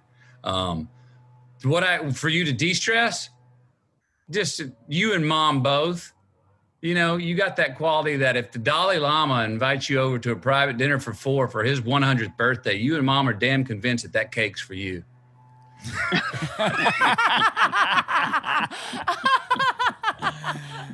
And that you better, and that you have to be on that night and you have to perform that night. Oh, yeah. Oh my God. You're bringing me back to premieres with your mom. You know, the one thing I remember the first time with your mom at a premiere, she was so proud, but it was mama's show. Remember? I mean, I remember. Oh yeah. My mom's got one answer for me for all 54 movies I've ever done after she sees them. Right. That was good. Thanks, Mom. Yep. Once again, I know where you got it from. Yeah. No, that's exactly right. Yeah. All right, Ruth, what about you for Matthew? He really has discipline. You know, he can stay. I watch him operate. He has discipline. You know, it's just his presentation is discipline. I'm like, he's a cool dude, man. I mean, the guy just kind of, you know, regardless of what's going on ahead of his, I mean, the guy is always. I think it's discipline. I admire that. I don't have that as much as he has it. So I've always respected that. Matthew's got, you know, he knows where he is. What stress would you take from my life? Take from it if you could remove it. The total stress that I would take from you? I don't know. What one thing that you're buddy, like, let me tell you. No, let me tell you. Let me just tell you. I've told you this. Man, if we could get rid of these fucking cell phones and you could be your goddamn self in public, pal, that's what I wish to God for you. Oh man, that is what I feel so bad for you. Is them fucking goddamn set up cell phones and shit. And what they can do with them today is horrible. I just feel so sorry for you because I know how much of a people's person you can be and what you want to do. And yet you got to worry about somebody fucking taking into sit. You know what I'm talking about? Yeah. Cell phone. I know. If we could get rid of the cell phone from your goddamn life, because you got so many people that just want to. People make so much money on negativity. Mm-hmm. Yep. Negativity is so much more fun to talk about than positivity to people. Which to us, man, we love to talk about somebody hitting a fucking home run. We don't want to talk about that somebody striking out or sliding in, breaking his fucking leg. You know, but a lot of people like negativity. And the cell phone has been a bad deal for that. I love that. That's great. That's so great. I'd love to see my little brother be able to walk down a goddamn street. Excuse me, I'm trying to quit cussing. I call it cod, C-O-D-A-M. I'm cussing a fish. Goddamn street. And be able to relax and be himself and not have to worry about it. It's so great. That's so great, Rooster. You guys, thank you. I want to add to that because, you know, Matthew, that's such a great thing because Matthew has a quality that, like, anyone who knows him or has worked with him, that there's things that you do that sort of release your energy, and they're almost like spiritual. Like Matthew, when he wants to dance, like you've never seen anybody express themselves when they're dancing like more honestly, and you're in it, and it's just as expressive as it gets, and you have this sort of wild animalistic side to you that is so awesome, that can be interpreted differently, you know. And so yeah, so the cell phone's like the worst thing. Or you just say fuck it. Or you say fuck it. Yeah. Film away. Fucking film Watch away. This dance. Yeah, I feel bad for y'all, even y'all, you know what I mean? Because people are waiting. We had a good run though without the iPhones. We had a good run with just the flip phones. Anyway, you guys, thank you. Thank you guys so much. This was really fun. Okay. Thank you, Matthew. All right, I'll see you guys soon. Later, guys. Appreciate it. See you, brother. Yeah, buddy. Sibling Revelry is executive produced by Kate Hudson and Oliver Hudson. Producer is Allison Bresnick. Music by Mark Hudson, a.k.a. Uncle Mark.